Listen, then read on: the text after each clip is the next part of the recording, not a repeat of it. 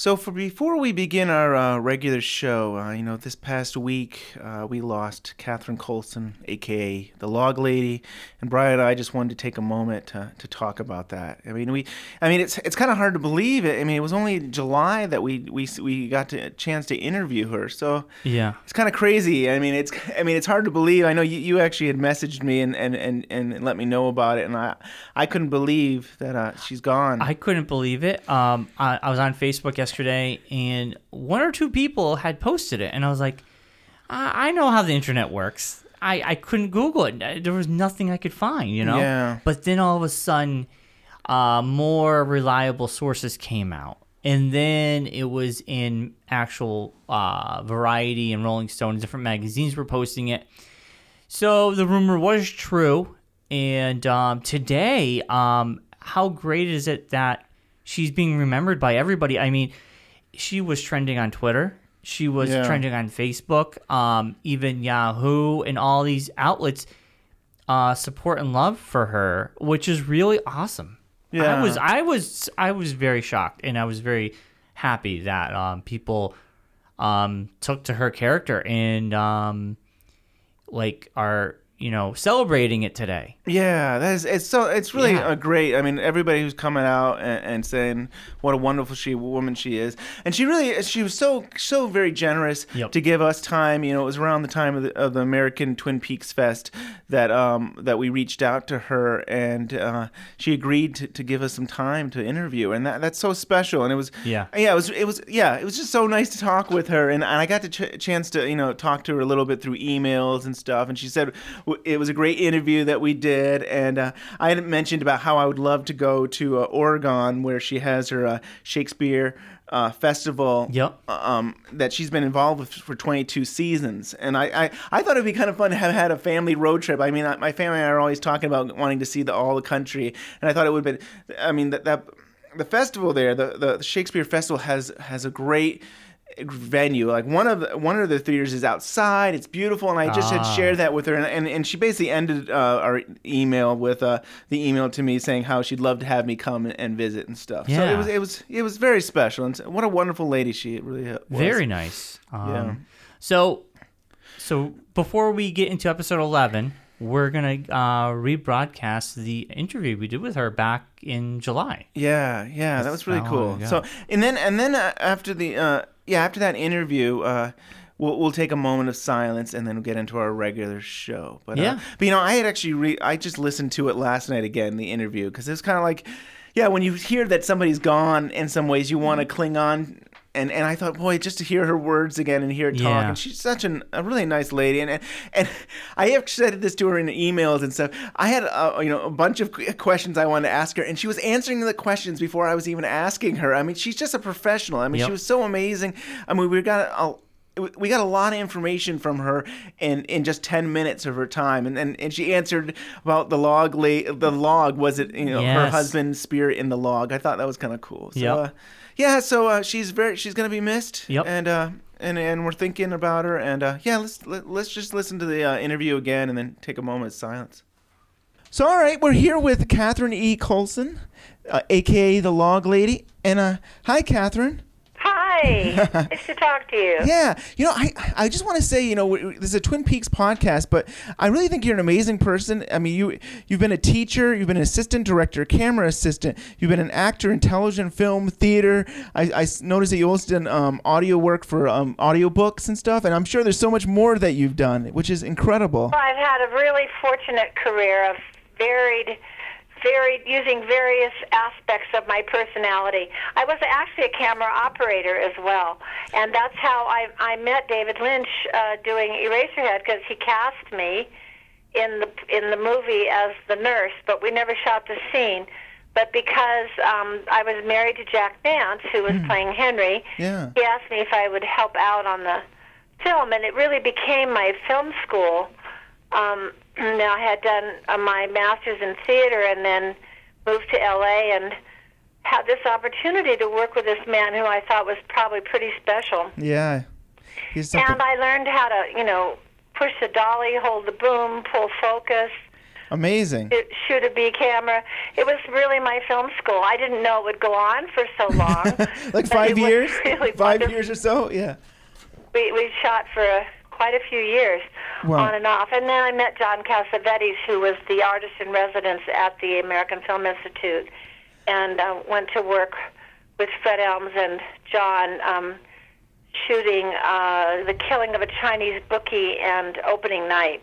So that was sort of the end of my film school. And then I became one of the first women in the camera union, but I kept acting. That's something. And now I've just been acting probably the last 25 years. Yeah, in your theater group, the theater organization that you're in, right? It's been like 20 years. It's called the Oregon Shakespeare Festival. It's in its 80th year. Wow. And it's in Ashland, Oregon. It's extremely popular. It's the oldest and largest rotating repertory theater in the country. We do 11 plays a year.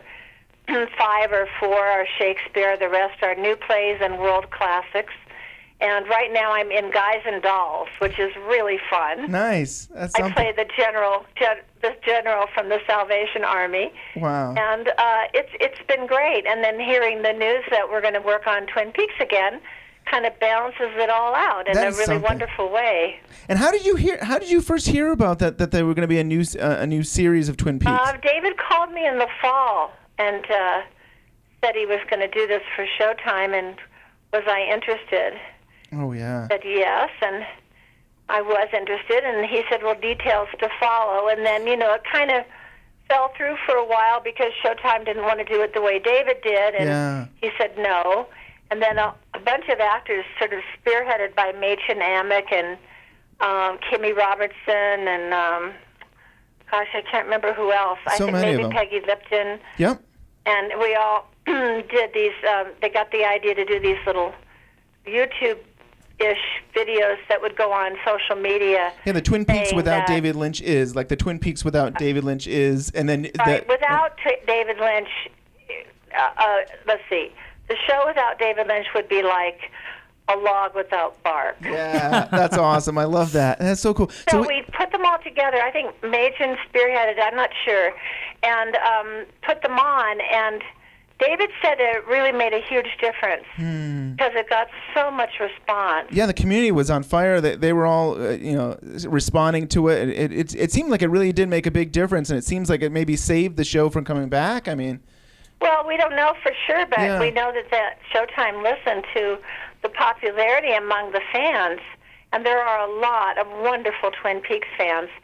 Truly the nicest people in the world. I mean, I just went to the Twin Peaks Fan Festival in Snoqualmie, and they were just lovely human beings. Oh, yeah. They always are, and there were a lot of them this year because it's the 25th anniversary. Right, definitely. And I think this is your 11th time attending the Twin Peaks Festival. Back. Is it? Oh, I didn't know that.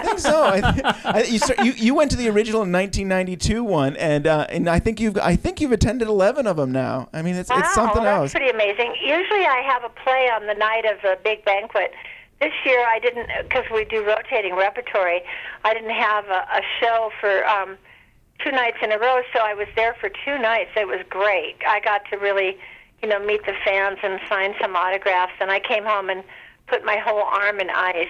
Oh, wow. That's a lot of sign. People have a lot of good stuff to sign. So it was fun. Yeah, I had a good time. I got to see some of my old friends from the cast, and look forward to more. That's something. Yeah, so I was doing research, and like when you attended the first Twin Peaks Festival in 1992, there was a question and answer part, and they asked you, would Twin Peaks ever come back to TV? And you said, basically, the chance of that happening was nil. That it probably was not going to ever happen. And it's funny just to be like that. 25 years here we are. That there's this chance that it's coming back. I remember David saying once I went to one this wonderful festival in London, and a couple times, really well-run festival in London, and I talked to David right before I left, and I said, what can I tell the fans? And he said, tell them there are still stories to tell. And so nice. So I said that then. That was a long time ago. Yeah. And I still believe that he's had in his mind that he wasn't quite finished, But yeah, I kind of feel that way. I mean, some people think that he was finished, but he seemed like every once in a while he was doing something. He did the coffee commercial in I think Japan, and I don't. Right, we did coffee commercials, Georgia Coffee. Georgia Coffee, that's right. Cool. And so he's done Japanese coffee, but we shot them in L.A. Yeah. Oh yeah, and so every once in a while it seems like we're doing something related to Twin Peaks. So yeah, I mean, I'm really excited to see what he's going to do next. Me too. We all are. Nobody has a clue. No, I kind of feel like Twin Peaks in some way originated with you because, David had talked to you back when Racerhead about being the log girl and stuff. Right, the log girl. And you had this whole TV show called "I'll Test My Log with Every Branch of Knowledge." Right. And I she always was going to be the person going to the experts to find out. With a little boy, and ask like a dentist to put on one of those little blue things with the clips around the log and probe the rings, and then we would learn about wood. This was the Ponderosa pine log, the only log, and we would also learn about dentistry and the importance of keeping your teeth clean. And there was an idea that we talked about and joked about for a long time, but then we didn't actually ever do because she manifested in another show. Yeah.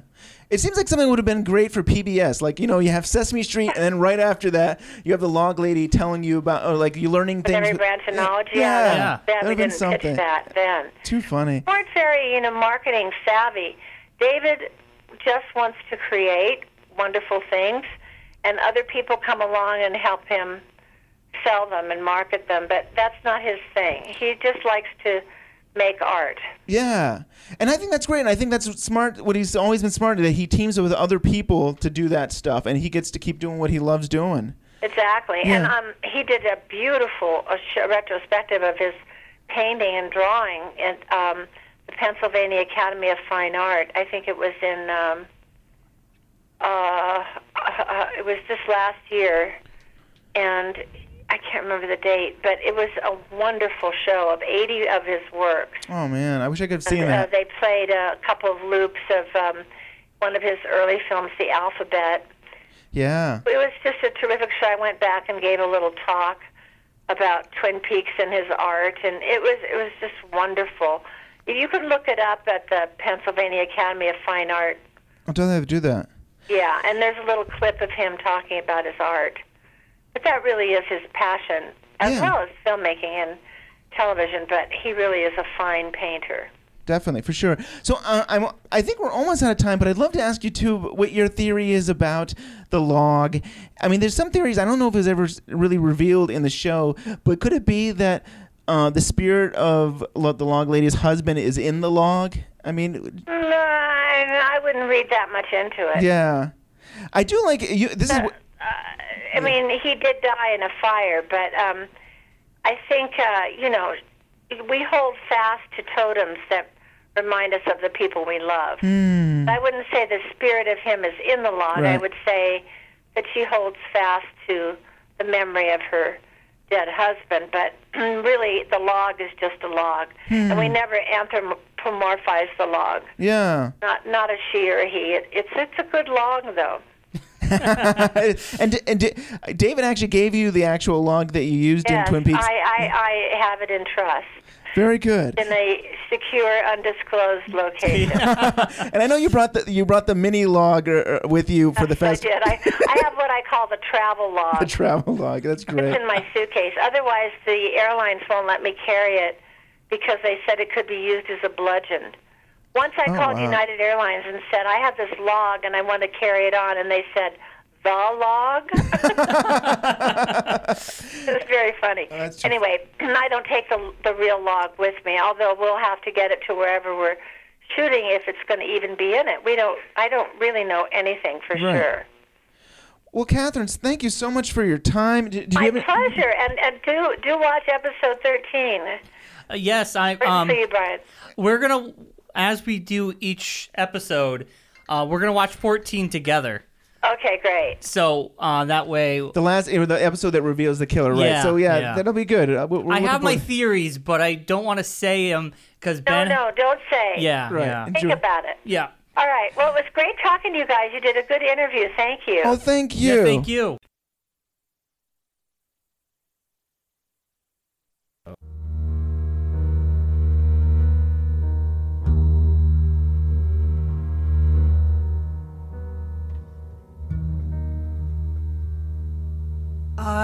that ideal man.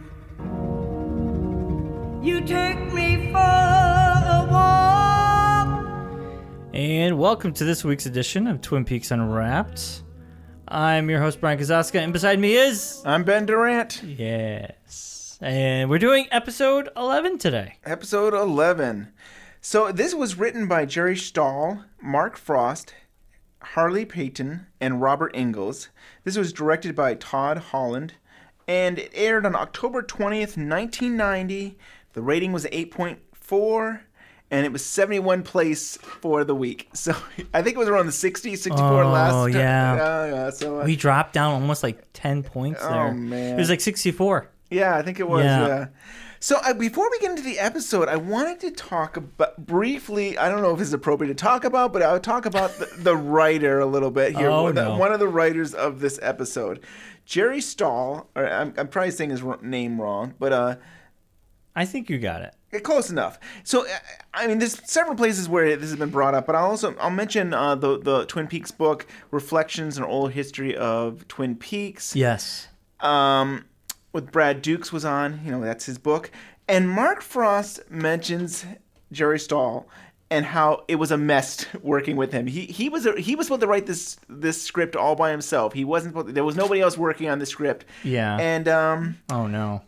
Yes, so Jerry, I think Mark Frost discovered this later on, but that she was shooting up in the bathroom during meetings and stuff. So Jerry okay. was shooting up while in the middle of a meeting. It was basically pre-production of preparing for this show. He would shoot up, and oh my God! So real mystery.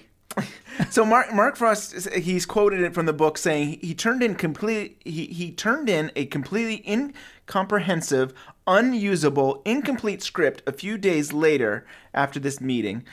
And as I recall, there was bloodstains on it. Oh my God! And actually, there's places where Jerry Stahl has actually jokingly said, "Yeah, he turned in a Twin Peaks script with blood and hair on it." So he's basically even admitted that, that probably did happen. I'm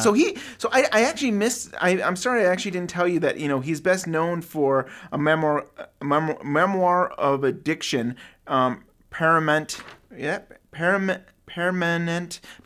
Midnight. Oh, Permanent Midnight. Ben Stiller. Yes, played him. Yes, played him in the film. And oh my God! I should have led with that, but sorry. And did you know he was also, I think, one of the creators of Alf? Yeah. Oh, yeah. He wrote for Alf. Yeah, he wrote for Alf. Right. Yeah. I think he wrote for Alf, and he was in the beginning of the creation of Alf because in the movie they hit upon that. Ah. And yes, I saw that. It's a dark movie. Yeah. So he's an addict. He was a heroin addict. And how does a heroin addict get a job in Hollywood like this? Like, he's writing scripts and he's a heroin addict? It's so crazy. So Mark Frost, at least related to this, Mark Frost's agent recommended him to him. He's like, oh, he's really strange and odd. And, well, there you go. It'll be so good for Twin Peaks. And it was not so good for Twin Peaks. So they did not use his script. Yeah. They basically threw the whole thing up, started from scratch, and it was really Mark Frost, Harold Peyton, and Robert Ingalls that wrote the script. And Jerry never did write a second Twin Peaks episode. That was his one episode. So I wanted to start there. It's interesting in some ways because I actually think this is a really good episode. I like the episode for not having to throw out the original script and have to start over again. And it really is kind of cool that guy wrote this script. That's kind of cool. I like that. Well, he didn't write the. He wrote the script, but then they basically threw the whole thing out. You couldn't even. I don't think it even made any sense. Oh, okay. I thought maybe they dug through it and they got some stuff out of it, but no, it's completely washed. It was. I don't know. It was incoherent. I don't think it was anything useful in that. It probably was just I like toilet paper. I mean, I think it was polite of them to even put his name in the writing credits. That's why I was questioning that when I said it, because if his name was on the credits for that, why would they? Maybe because they paid him. Right, they paid him, and I think a lot of times on Twin Peaks, Mark Frost actually had his hands on probably almost every script, but a lot of times Mark Frost might not put his name on it that it was written, co-written by Mark Frost. But this was one of those times where he felt this is a disaster. Everybody who worked on this script needs to. Needs to be mentioned that they worked on it, and I think you're right because he got paid. That he needs to have his name on it. Union. I'm sure it was a union thing, and so I was thinking we could actually start with maybe some audio from the very beginning because it's such a weird thing. And it was one of those cool shots too because you're coming out of a hole. Yeah, it's like what am I looking at? And then there's some kind of noise. Daddy. Is that what it's saying? It's saying daddy. It sounds like Laura's voice. Yep.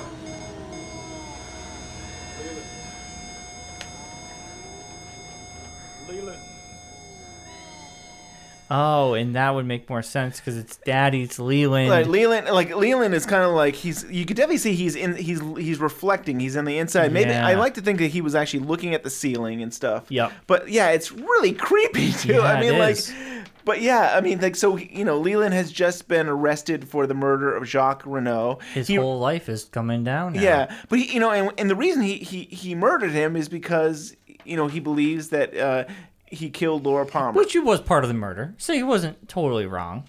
I think maybe. I can't. I'm not going to say anything. You're going to have to find out stuff on your own. But and I have to say before we get going here, this is the one episode I did not see the Log Lady, so I have nothing to say about her. Oh man! Next week, maybe. Next week. I still think at some point maybe we could do a whole show on it, or at some point it would be nice to go back and I think I already apologized last episode that I didn't listen to you and do every episode with the Log Lady and stuff. Yeah. I was going back to my childhood and there was no Log Lady when I watched it in 1990. Yeah, you're like no log, but it's kind of cool. Oh, yeah. I felt incomplete while watching this episode because I didn't see the Log Lady. Right. I felt like a part of the show was missing. Catherine Coulson, who we had on the show, who plays the Log Lady. I think she said in another interview, or maybe it was even at the fest, or somewhere she basically said that she doesn't understand why it's not on Netflix. Like there should be the Log Lady should be should be an option. I mean, like, it probably is only on the Blu-ray to help sell the Blu-rays. Yeah, and it was. I think it was on the DVDs too in the past. I mean, in the past DVDs, you want the full thing, you get the Blu-ray. Maybe that's it. That maybe could you're be right. it. Yeah. But if that isn't it, the technology is very easy now. I mean, Netflix can do audio commentaries. They don't do a lot of them, but I think they do it for House of Cards. They do audio commentary. So I can feel like there's a very easy add the option of add Log Lady and then Yeah, that would be cool. I like the Log Lady. I think to me it's part of the show. So yeah, for new viewers, it would make her seem part of the show. Yeah, for them, right? Like myself. So yeah, I think Netflix and I'm should a do purist. I'm kind of like, but that was never part of the show. You're like the Ewoks never blinked. I don't want blinking Ewoks in my movie. Well, you mentioned that. No, I think more of like Yoda was always a puppet. What do you mean you're putting it? Yeah. Why is Yoda CG? Exactly. But I mean, I do like the Log Lady. I'm gonna end this conversation. I do like her, and I like that. I do want to analyze that someday, but I just wasn't ready to. That's fine. Yeah. Oh man. Everyone's got their. So Leland is there, and he's waiving his rights. He is an attorney. Remember, he's a lawyer. So he could get asked for another lawyer. He doesn't work a lot, and I forgot what he did. He works for Ben Horn every day. Barely. Man. He sings to him every day. And dances. That's true. Well, now he's not singing and dancing because he's depressed. He got arrested. So he's going to go back to crying. These are real tears this time, though. He's talking about wanting real tears. These are some good tears you get from Leland. The first episode was fake crying. But the show has learned. Always have real tears. Wait, you know why I wrote down? Because I don't know why. Let me tell you why. March 3rd. Mr. Palmer killed Jacques, confesses to Cooper and Henry. What? March 3rd. And I wrote that down because we talked about the timeline. Of course I don't have my timeline on me. I never forget. Sometimes I feel like I'm not prepared because you throw things at me. And I'm sorry. Well, I wrote it down because they mentioned in this episode March 3rd. And I think the killing happened in... obviously February. Yeah. So that makes sense. Only that makes been sense. a couple weeks. I want to say, is it February 24th is the killing? Maybe I want to say somewhere around there. So yeah, that makes about sense. So yeah. It's about.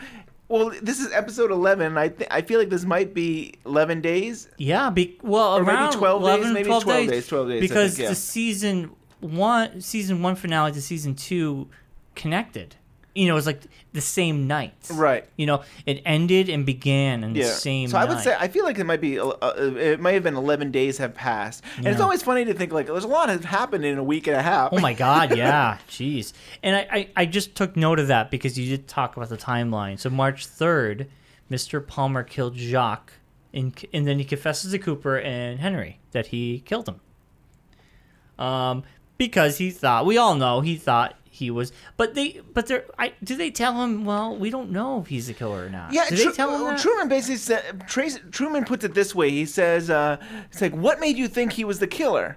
And he's like, "You arrested him," Leland says, and stuff. So that's. Yeah. And I also think I feel like he might have overheard something when he was at the police station too. So there was a few things there that did it, but that was Truman basically said, "What made you think that?" And he's just saying, "You arrested him." Yeah.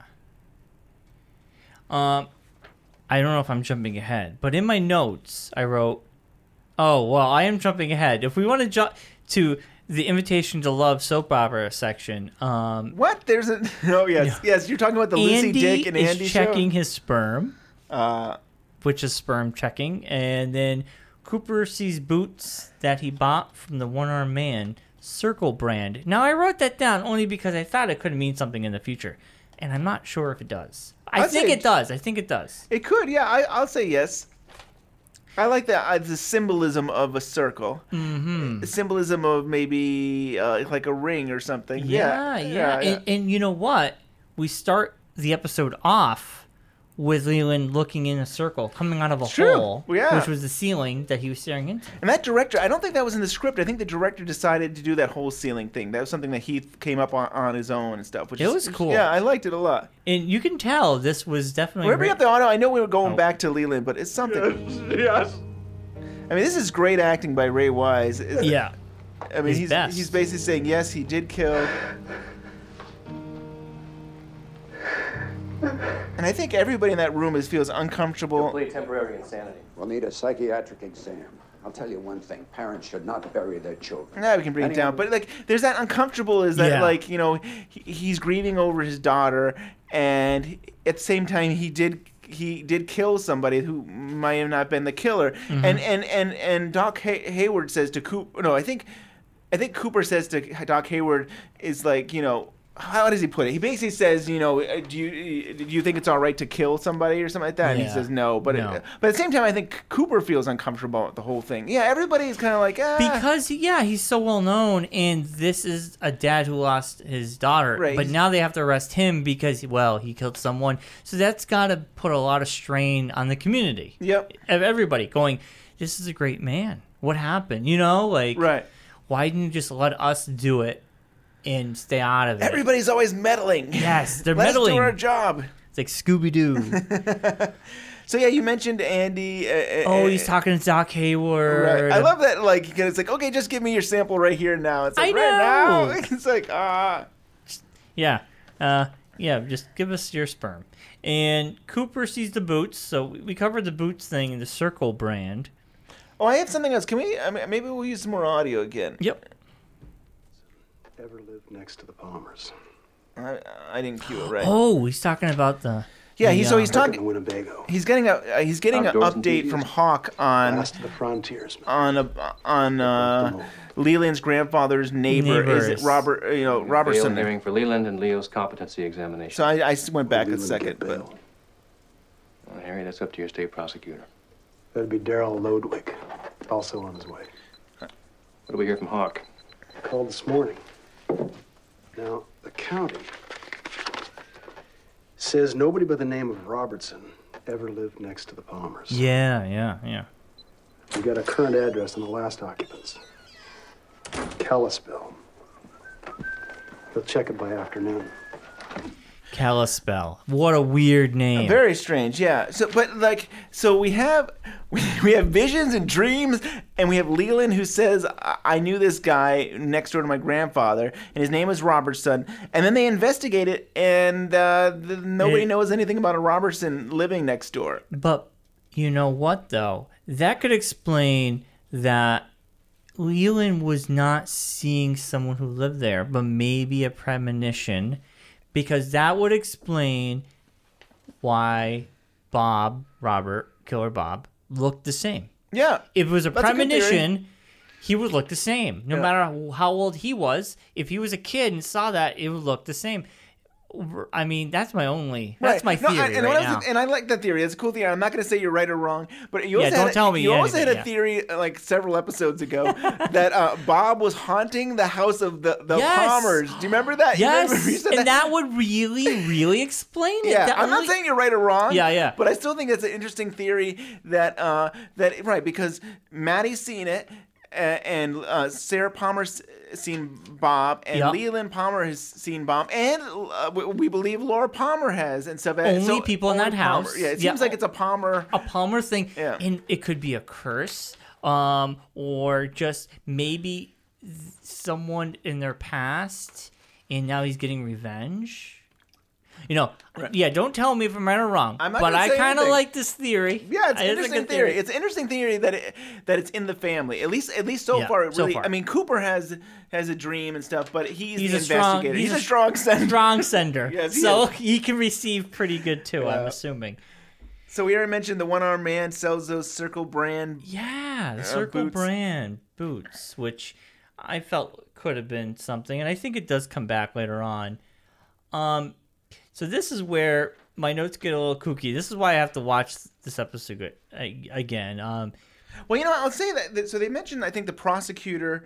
I think that would be the district attorney, and there's going to be a judge. The fascinating thing about this is that this is such a small town. That's why I still don't buy the size of the town. But it's a small town where there's no crime, and you don't have a permanent judge.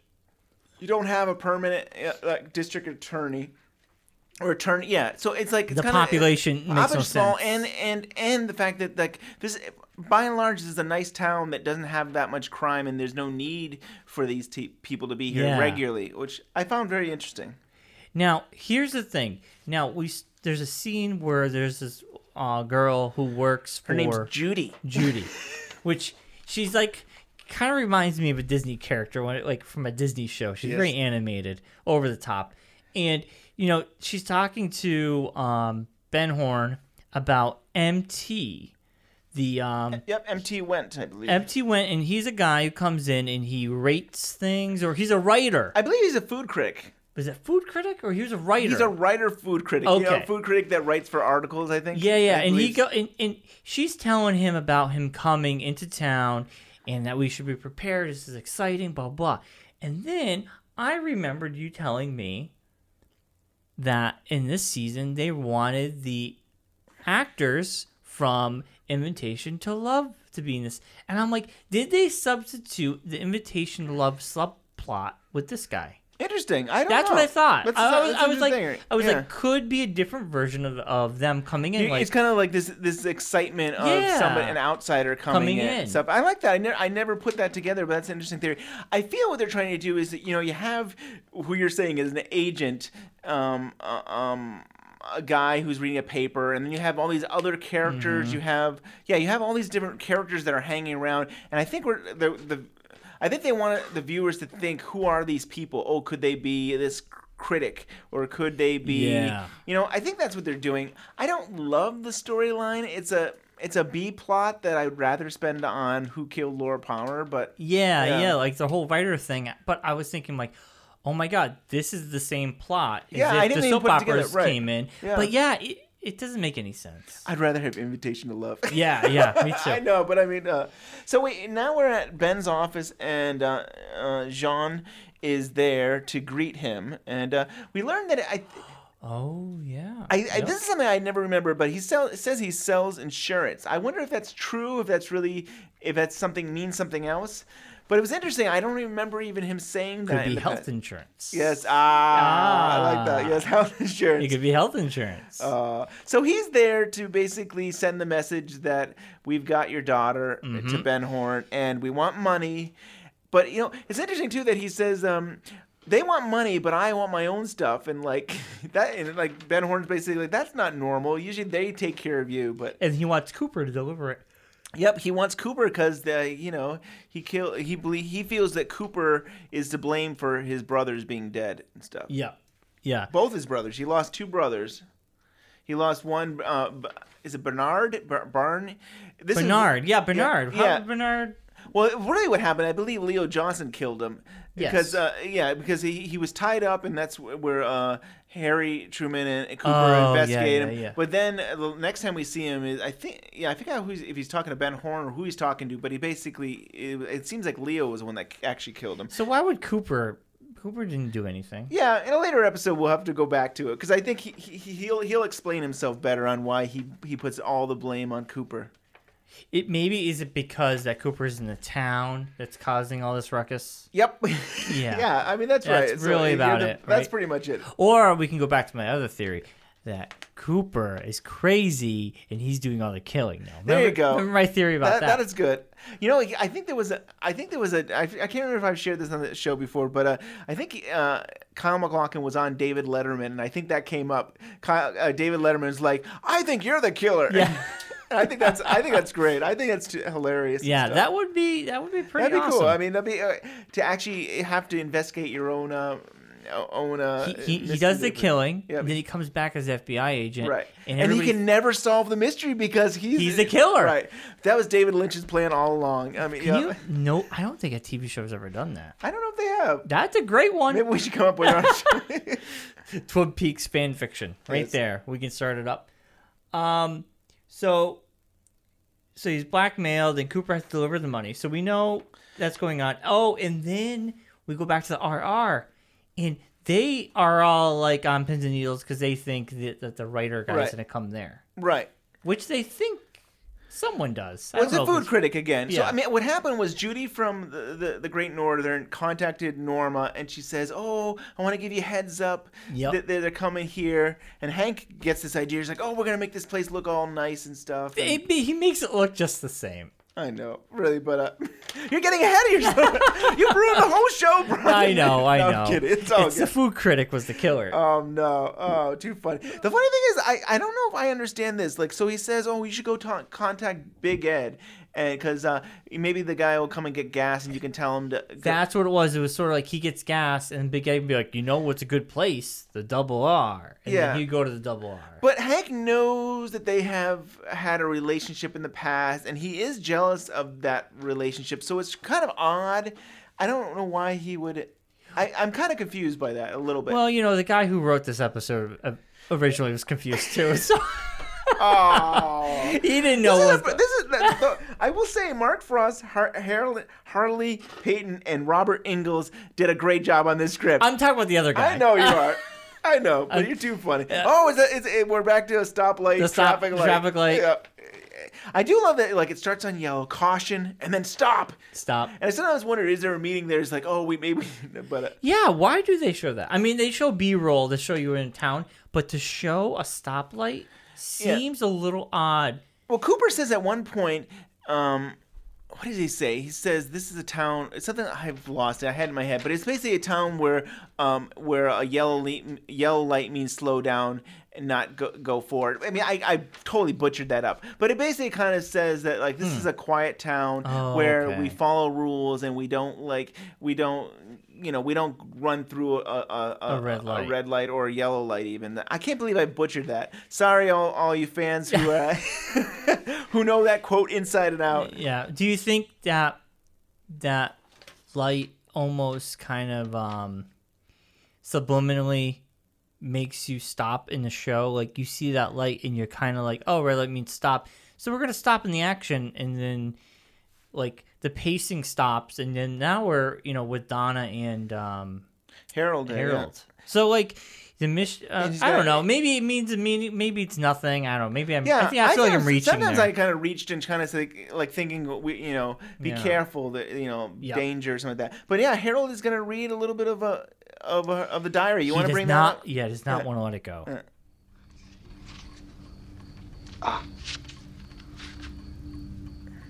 But still, I'm afraid to tell her of my fantasies and my nightmares. Sometimes she's good at understanding.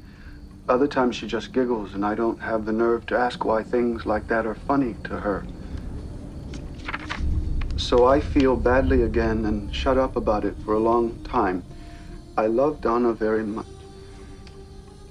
But sometimes I worry that she wouldn't be around me at all if she knew what my insides were like. Black and dark and soaked with dreams of big men in different ways that they might hold me and take me into their control. Yeah, very cryptic and dirty for it's not really dirty. I mean it's it sounds dirty. Yeah. It sounds dirty. And the actual diary, the physical diary that you could buy is kind of dirty. I mean stuff, but it's dirtier than what he read. Yeah. And at the same time, the point is that like Laura and Donna are on very different places. I mean, in some ways, it seemed like Donna was still a child, and it seems like Laura Palmer grew up fast because of everything she was involved in and stuff like that. And that, and sometimes she didn't feel like she could really tell Donna what she was going through. Yeah, she seemed like a lost soul like that, and the diaries and stuff were her way out. But it's weird that Harold. It was kind of creepy to me that he was like, well, I'll read you it. Because I'm thinking in my head, well, he can read it and leave things out. He could be reading some bullshit that, right. Nobody knows, that she doesn't know what's true or not because he's not allowing her to read it herself. Yeah. And like we said last episode, that he could be, a diary could have evidence of something about him and he's hiding it.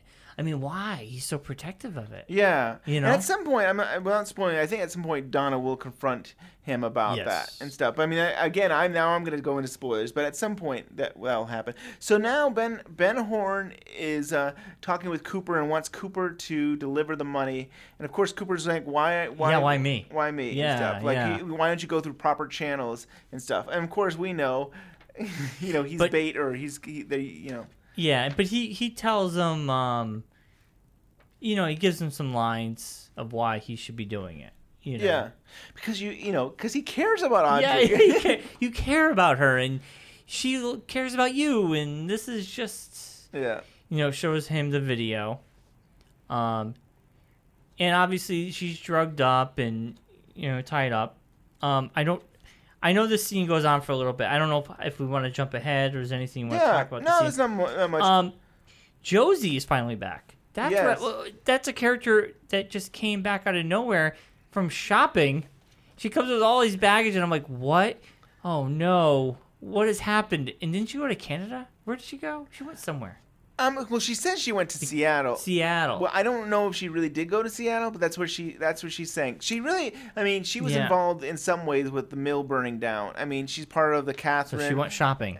Catherine and Ben and stuff like that. So I think she went. I don't know if technically that's probably her alibi by not being anywhere near the scene. Oh. She couldn't be blamed for what was going on. Gotcha. And stuff, but she came back, and we also find out that Catherine is still missing or dead. Yeah, because they didn't find a body. They didn't find a body, and it seems like they might just have a funeral without the body. Yeah, and stuff. Yeah. And I kind of feel bad for Catherine's husband. He seems like a really nice guy, and the poor guy finds fish in percolator all the time. Right. He needs someone there to help him out. Too funny. Well, since you brought that up, fish in the percolator. There was a fish in the percolator. So. There is a scene, and this is on later, but because you brought it up, there's an unseen Twin Peaks where Jonathan is, I think she's saying is her brother, Josie, comes and meets Pete. And Pete says he's going to get coffee, and I think that's where that scene between Pete and Josie and Jonathan ends. But in the unseen script, I think Pete just says something like, "It was nowhere near any fish," and Josie and Pete have a smile and stuff. So it was kind of a nod to. So it's funny you brought it up, and it was in the script to bring up to. That's cool. And I feel like that smile. I mean, you try to read into the script, you don't know how the actors would have responded, but I still think, and I feel it had to be Josie who put that fish in the percolator. There's no other explanation. I mean, I feel like she doesn't. I don't know what she was thinking, but maybe culture differences. Yeah, maybe. Right. I mean, she doesn't have an accent. Like, I don't really know if she was born in America or, but maybe that's she was cleaning the fish and she just put it in the percolator. Yeah, I think she was from Hong Kong, and I want to say it was 7 years ago that she moved. In this time frame, 7 years before she came to America and stuff. So she hasn't been here. She's been here less than a decade or so. Okay, yeah. So that makes sense. So now we're back on One-Eyed Jacks. And this is where Michael Parks, who plays, what's his name again? Michael Parks. Jean Renault. Yeah. Jacques' brother. I mean, he just gets so good. His character's so good. He's such a good actor. And he stands out to me. And he is like the ultimate bad guy in this. Like, he's so, like, creepy. He's deadly. I mean, he looks like he's capable of doing anything. And he's talking with Audrey, and then I can't think of his name, the guy from Horns. The perfume manager. Yeah, perfume manager. He's kind of like, she says, "Oh, he hit me," and and he says, "Won't let that happen again." And then he kills him. I was blown away by this. Great. And, Their minds.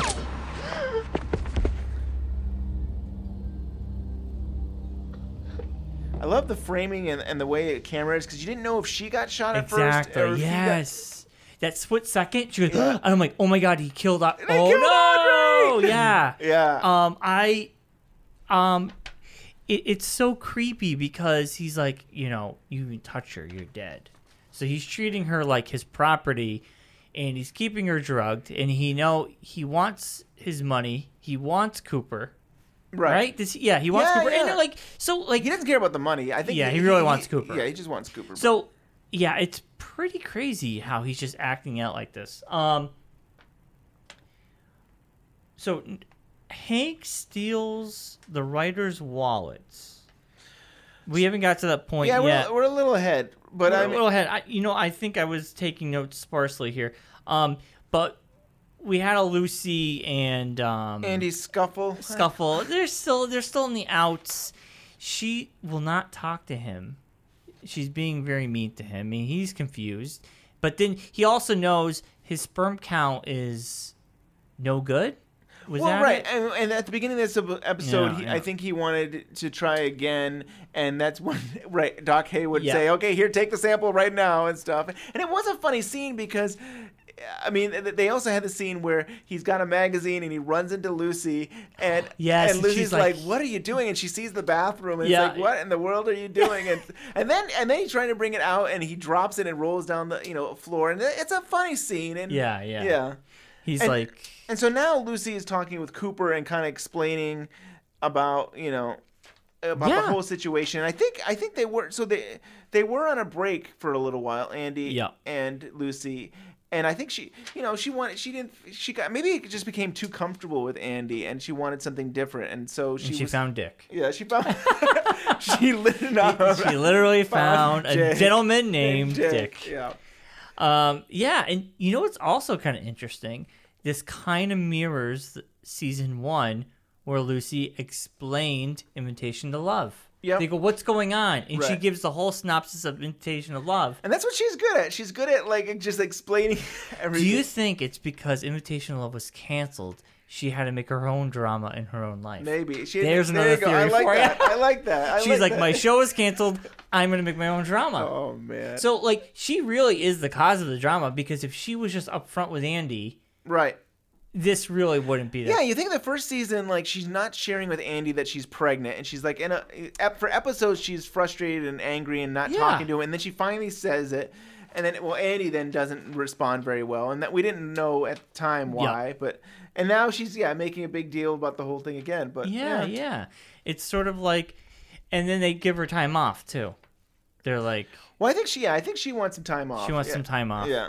Well, because they give her more screen time for her her side plot. Oh man. But yeah, it kind of reminds me of season 1 there. Now, yeah, I don't want to jump ahead. I don't know. Why don't you bring it up? Okay. Boys, your best man. He needs the Bookhouse Boys. It would be better if you didn't know why. Can you guess who his best man is? Steered clearly. I would say Hawk. Come on, Hawk is pretty.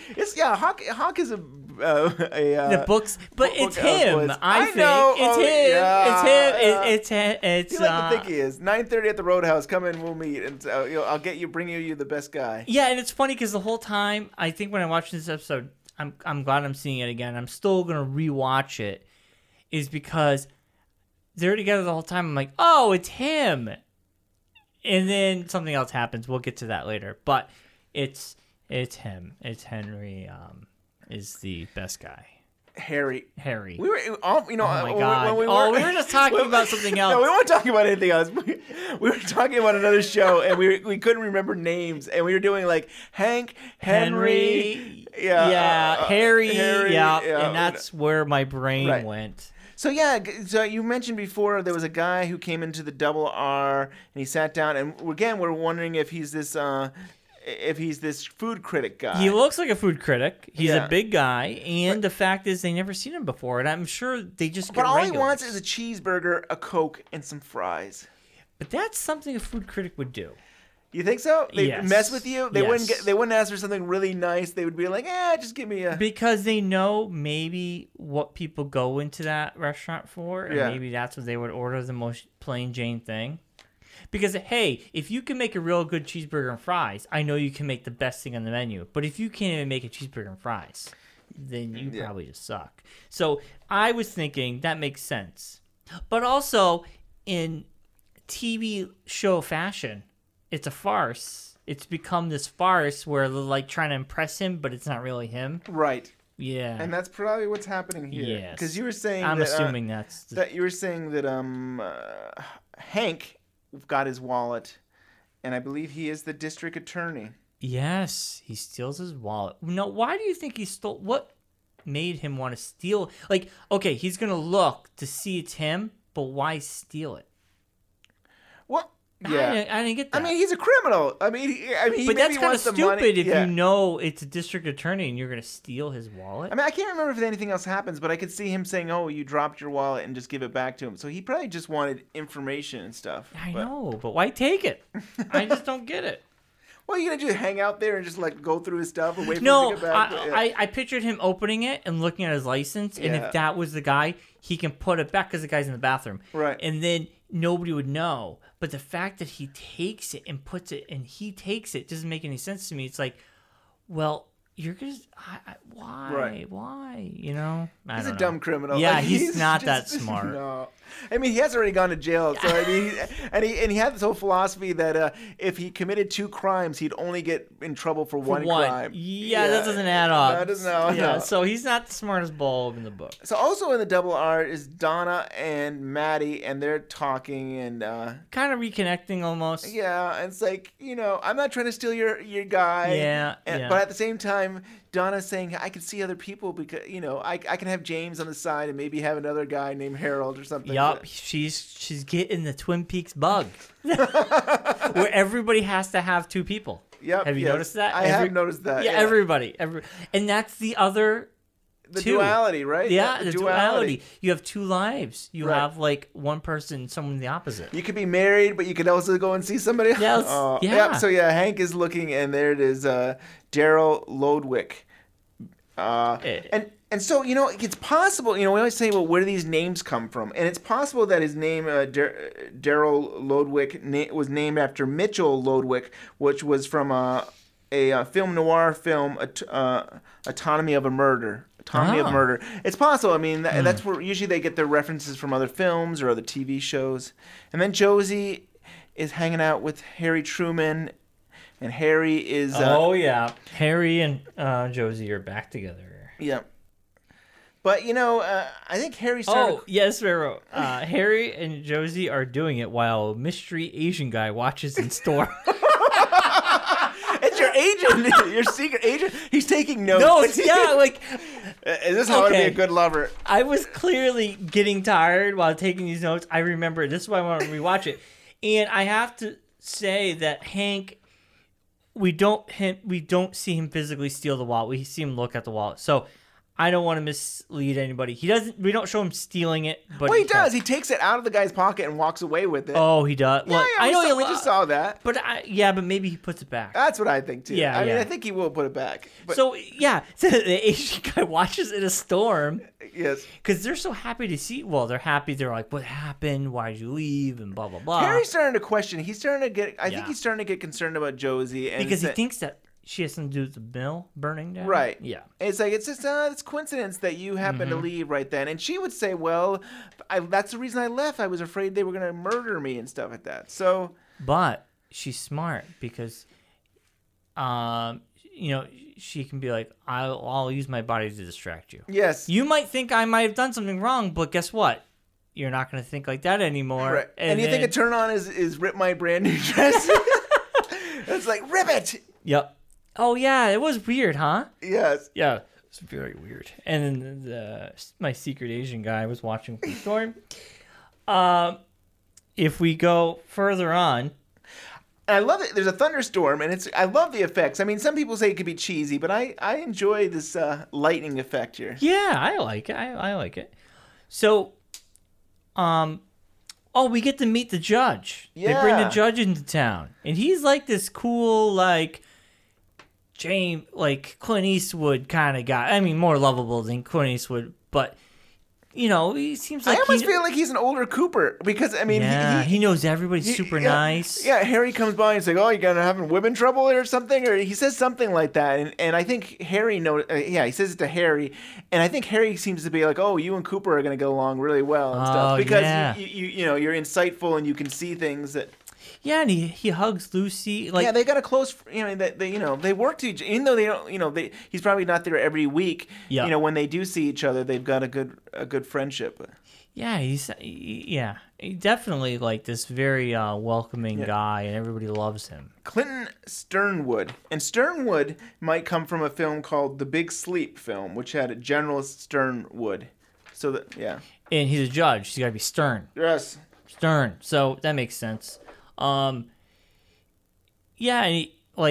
It's interesting with the courtroom and everything. The courtroom, I don't think happens this episode. I think happens in the next one. I think, yes, it does happen in the next one. But in this one, he does, Leland does come before him and stuff. And that's a really cool little scene. And maybe we can even get to it and play some audio, or I don't know if we want to say anything else, or we can just... Well, I have Dick and Lucy stuff. Oh, you do? You want to talk about Dick? I'll do it real quick.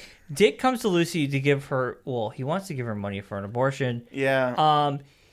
And I wrote my notes. She's like... I think she says no. But Lucy's life... Well, she's very precise. She says... Go through the door. It sticks. Yeah. Take out your keys. And get in your car and never come back. Wow. Yeah, I remember that. And I wrote, Lucy's life has become the soap opera she used to watch, and that's where I started thinking that. But but she's not enjoying this. There's no joy in having. Some people don't have to enjoy it. I think she's I think. She's not enjoying it, but it makes her life interesting. Yeah. Right. But I think she's happy to tell off Dick, get out of my life. Right. And maybe she's realizing Andy's a good guy. And the funny thing is that I think she thought he was going to propose to her. Like, he's like, "I'm here. I've come to my senses. I realized that, like, I have to do the right thing. And here's money." Here's the right thing. I emptied my bank account. I think I forgot it was $650. That's his bank account? Like, what is he doing? What is he doing? What kind of job does he have? That's all he has. So, but it's like, I want to do the right thing. And it's like, what? And she's like, "What are you talking about?" And stuff. Yeah.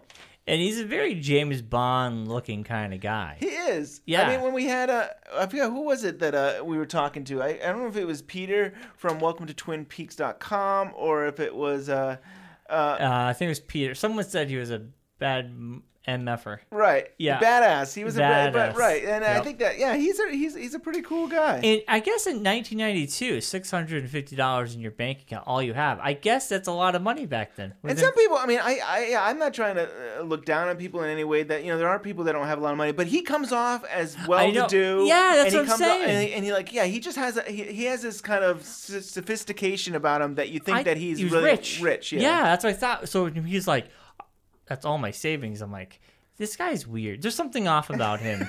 There's something off about every single person on this show. That's true. But I felt bad for Lucy. You want to bring it up? We just talked about it, but yeah. In your wallet or your pocket, turn around and walk through both sets of doors. The second one sticks sometimes. Go out into the parking lot, get in your car, turn the key, and never, ever speak to me again as long as you live! Say one more word, and I'll scream! Oh, and then she. So I think I wasn't my words weren't exact, but pretty close, it was Ben. close Pretty enough. close. Yeah. Do you now? Can you spoil it for me? Does Dick come back? Unfortunately, Dick does come back. I figured as much. I'm not that big. Yeah, it's not. It'll get to a point where you'll be like, I've had enough, Dick. I've had enough. I've had enough of Dick. Yes, I've had enough of him. But oh man. I'm sorry if that was a spoiler, but yes, there is. Dick there'll comes be back. more. Yes. You want to bring this up? I mean, Sure. I know we just had audio, but we can. This is most difficult. My deepest condolences on your heartbreaking loss. Thank you, sir. You've appeared before me many times. I know you to be a fine, decent man and a capable attorney. And to see you under these circumstances is dreadful for us all. Now, the law provides a structure to guide us through perilous and trying times.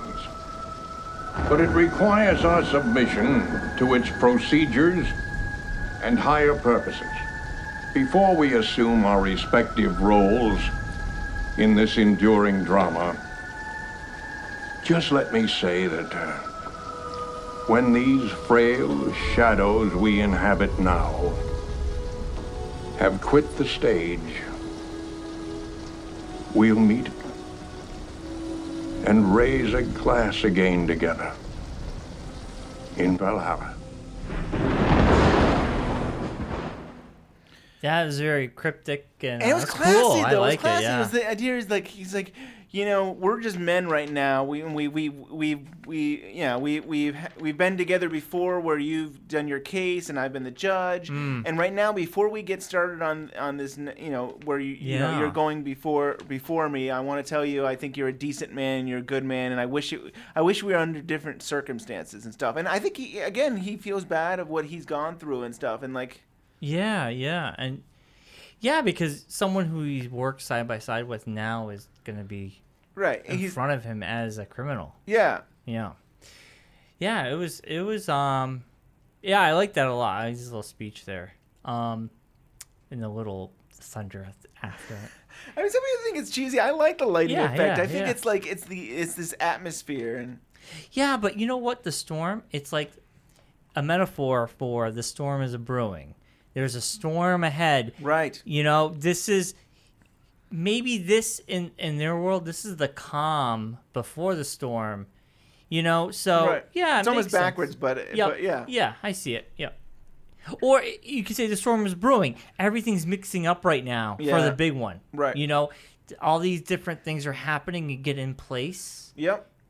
I mean, if you think about it, Josie and Henry, like Harry Truman. He was one of our presidents. Yes. So they have, everybody's kind of setting themselves up for some big reveals, I think. So maybe this is that arc where everybody's setting themselves up, and people know things they might, So. Right. And then you meet the woman who is his I love that. I think. What is she? She's like his assistant. Yeah, but I love that Cooper's like wife, and then and Harry says, I think he says something like assistant. But it is funny because you definitely see that tension of that they seem like they could be in a relationship more than just I work for the judge type of thing. And but I think almost no, I'm not to interrupt. I think like probably what you were gonna say, like, and I was thinking is, because they work together, they're like a wife and husband. But maybe there's nothing there.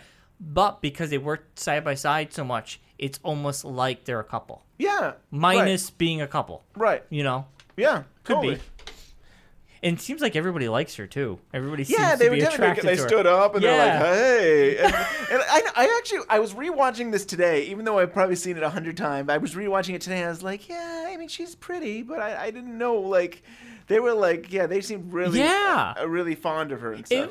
And like in the first couple episodes when they introduced Cooper to Josie, they go, she's the most attractive woman in town. I'm like, I don't think so. I've already seen 4 more attractive women than her. Audrey, Shelley. Yeah. Like, I mean, Josie, she's an attractive person, but she's probably, in my opinion, not the most attractive. But the way they built her up, they're like, she's the most, like, everybody likes her, you know, but obviously it was Laura Palmer. And it's funny, they did do that in the pilot, but I never got that sense for the rest of the time. I guess we just saw her in lingerie and he ripped it and that's what to be sexy, but I never got that. She kind of looks like, I mean, she's kind of, the short hair kind of reminds me a little bit, like Katie Lang-ish. Oh. Like Katie Lang-ish, you know? Interesting. I think it's the short hair. Yeah.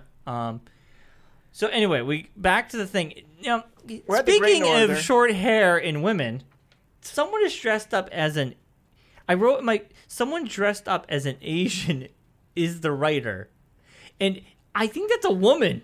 There's a dun dun dun. We're on a podcast. I have to remember. I have to be visually in the episode. There's a person dressed up as an Asian with a Fu Manchu mustache, the sunglasses, the hair, the suit, and deep voice. And it looks like a woman in drag. And I won't say anything, but I can definitely see that. And again, this is this the food critic? That's what I thought. I mean, that's what Judy thinks here at the Great Northern. But I mean, and Judy looks like they ripped her out of a Disney TV show. Man. Now, Judy comes up in other names later on in Twin Peaks, but also Judy is popular for Lynch anyways because he really loves Wizard of Oz and stuff. So I mean, you know, Judy Garland. That explains why she's all peppy and she seems out of place almost. Like she's too animated, right? I agree. It is out of place. Yeah, I kind of when I see her, I kind of feel like it's one of those Disney TV shows. I don't even remember her after this episode either. There's probably a reason for that. She's like, too peppy. You don't belong in Twin Peaks. Yeah. She's kind of young too. Yeah, this was actually the scene where Josie brings what she says is her brother Jonathan, who you think is the agent man, to Pete, and he says he'll get coffee, and he'll in the script he'll come back and said no fish with this coffee. Oh, okay. Now is it her brother? But I don't know the word, but she definitely has a mission, and it seems like she's supposed to get the money for the Packard Mill, and then I think she's supposed to leave with him, and that's gonna be the end of it. Yeah. So he's been lurking around for a while. Yep. Why? I mean, he's been lurking around, but probably he probably knew she was coming back, and he just had to wait in town. That's what I would say that was what I think. I mean, I would think that he might be looking into all the investments or everything that she was involved. He went to the Great Northern maybe to spy on Ben Horne because Ben Horne is the one that is supposed to, I think, give money to Josie and stuff. Yeah. And I don't think they've ever said that, but I think that's what makes sense. He's kind of hanging around the people that she was involved with. Yep. Oh, but in a second, maybe. Oh, no, we don't need all. But Cooper is back with Harry, and you, as you said, Harry is the best Bookhouse boy. Yep. I disagree. I think it's Hawk. Yeah. Well, Hawk is the tracker. I mean, if anybody can do it, we. I know we'll get there. I'm biting my lip. I know you are, but I mean, yeah. Also, yeah. I mean, but you know what? I knew it was gonna be him. You did. You could just tell by when he's asked him, "Could you find me a?" And they're like. They're like the cool cops. They got their bromance going on. Yeah. You know, They're cool. Oh, so this episode ends at the double R. So does Hank actually sleep at the double R? It's nighttime. That's what I was thinking. He looks like he's in his pajamas. Is that like Norma doesn't want him in the house, and so he sleeps at the double R. I was thinking the same thing. I think she doesn't trust him just yet. Yeah. They're not officially back together. They did kiss in this episode because he was so excited that he was going to make the double R look so nice. Yeah, it was more of like he's kissing her exchange.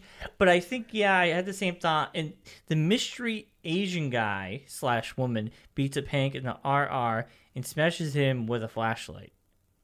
Which, this is the Asian guy. This is your agent guy. This is the same Asian guy that He's not agent, though. He's not agent. Oh, but is he the same guy who met up with Josie? Yes. The last scene? He's called Jonathan, but at least he's Jonathan.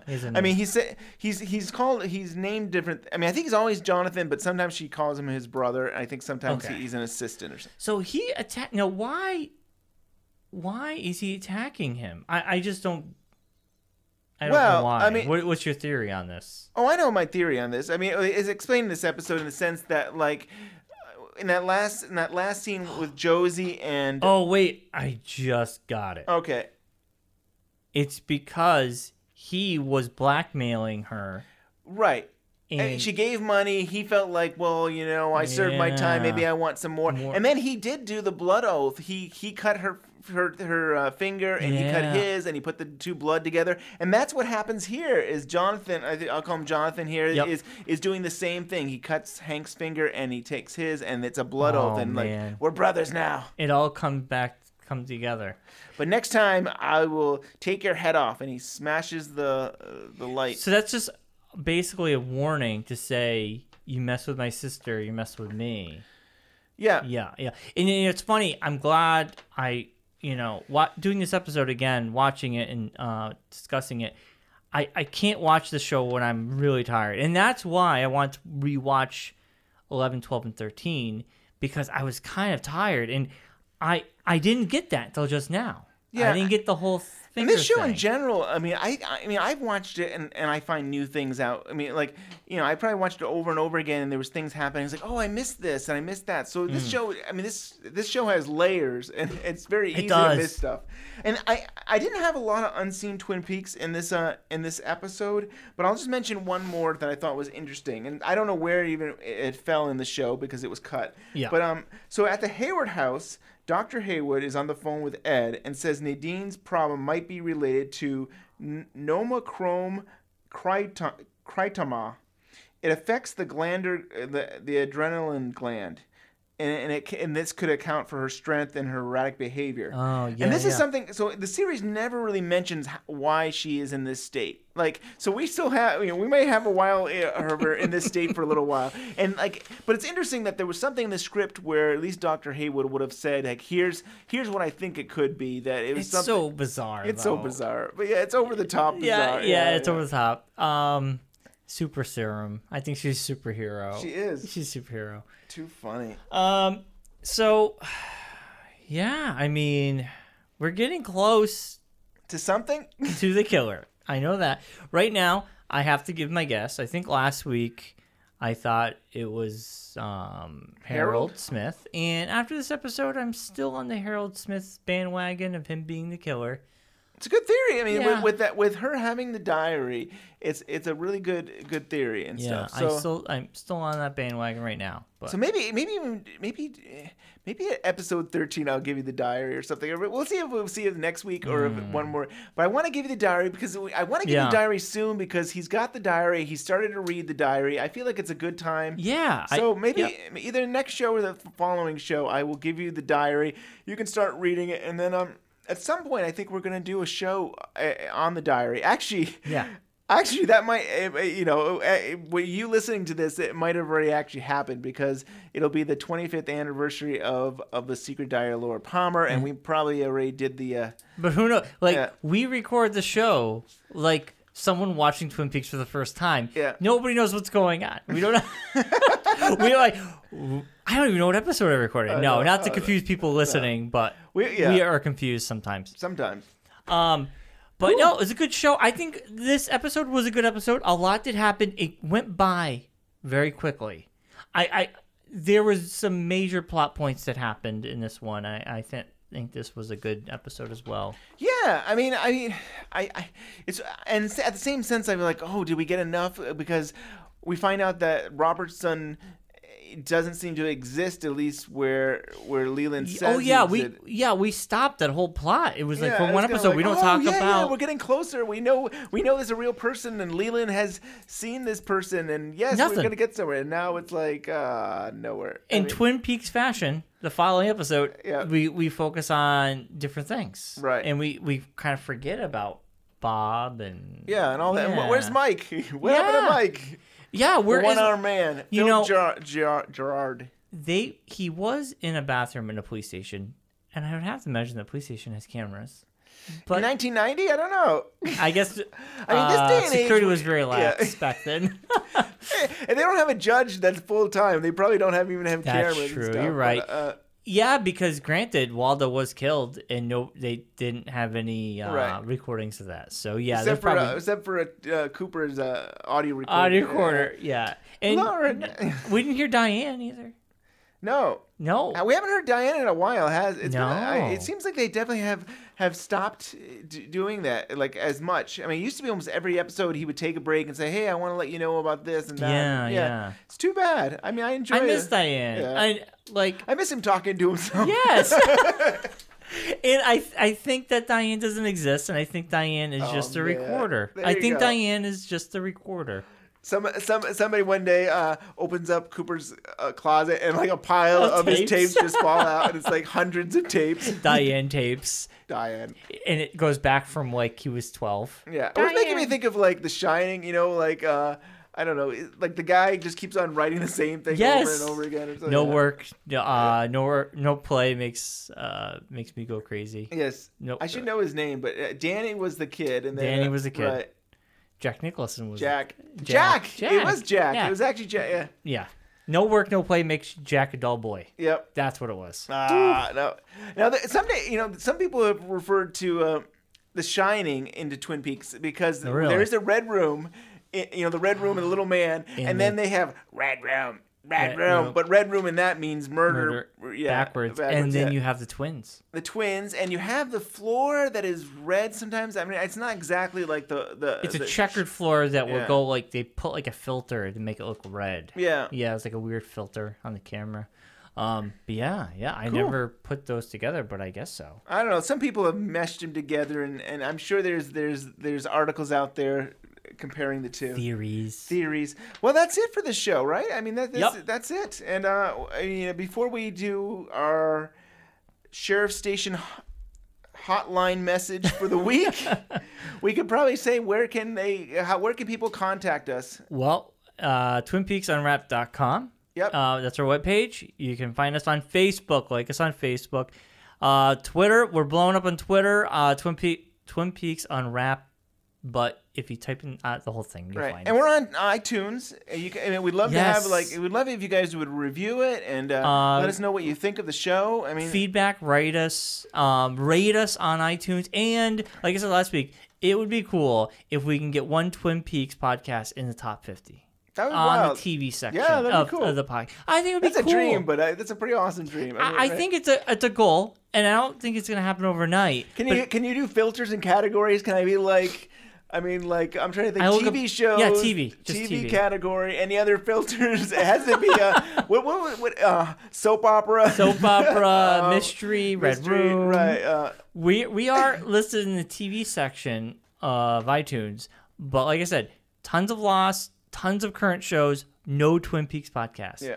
It would be cool by the time season 3 starts that we're there. That'd be cool. And you know, you and I just do this for fun and stuff like that. And I think a lot of times I know that I'm really having fun, and it's great to hear from other people to know, hey, that I'm not just talking to myself. I'm not talking to Diane. I'm actually talking to people out there. So yeah, I mean, it means a lot to actually get feedback and say, hey, we're on the right track, and we should keep doing this because people are enjoying this. I'm enjoying it. You're enjoying it. And you can write your enjoyment at twinpeaksunwrapped@gmail.com. Yep. Yes. And we're really good. I think we usually respond to people on Facebook. We respond to people on Twitter. We respond to people through email. And always, yes. Yeah, we can't respond to you on iTunes. But, No. But we do have our first glowing review on there, so you can read that one and then base yours off of that one, maybe. And then if it's something we can read on the air, we will.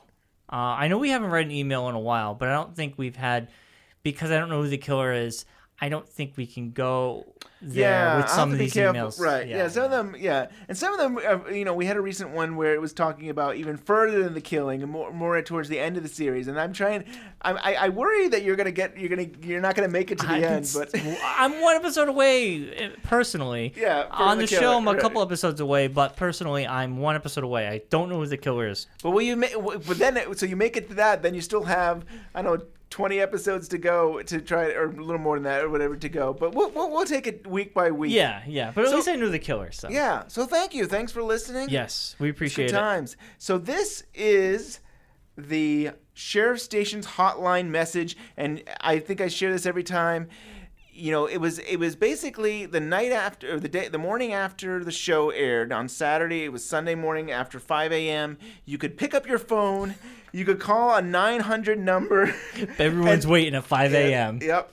Well, yeah. Anytime after that, I did it once. Maybe I was at 9 in the morning or something. Wow. Yeah. Who knows? But it would cost you $2 a minute for the first minute, and then it'd be another $1 for the second minute or so. Yeah, and it was no longer than 3 minutes. So you're paying $3 to listen to a recap of the night before episode. So the idea was, if you missed an episode, you could listen to this. And they had some other banter, but there was no real secrets. It was just... Yeah. But it really laid the episode out in layman's terms for people that might have been confused, I think. Yeah. So there is something interesting that's kind of a mistake made in this message. Andy says that his test results came back, and the test results don't come back for the following week. Oh. So I mean, so that's a small spoiler for people who wanted a spoiler. It's like, wow, I found out Andy got his test results back. His sperm count. Oh man. Oh man. So everybody went to work on Monday going, I know Andy's sperm count. Yeah. And people are like, what are you talking about? Well, Twin Peaks, I know his sperm count. The last little known fact about this is, I guess that some of the proceedings actually went to environmental causes, supposedly. So that's kind of nice. It's still expensive to do a $3 phone call, especially in 1990. I don't remember doing. I definitely did not do every single week. I mean, definitely would. I think my mom would have killed me if Dick couldn't afford to make these phone calls. He only had $650. He'd be out in a month. Yeah. Broke. Oh man, poor Dick. On that note, thanks for listening, and we will be back next week. Yes. Take care.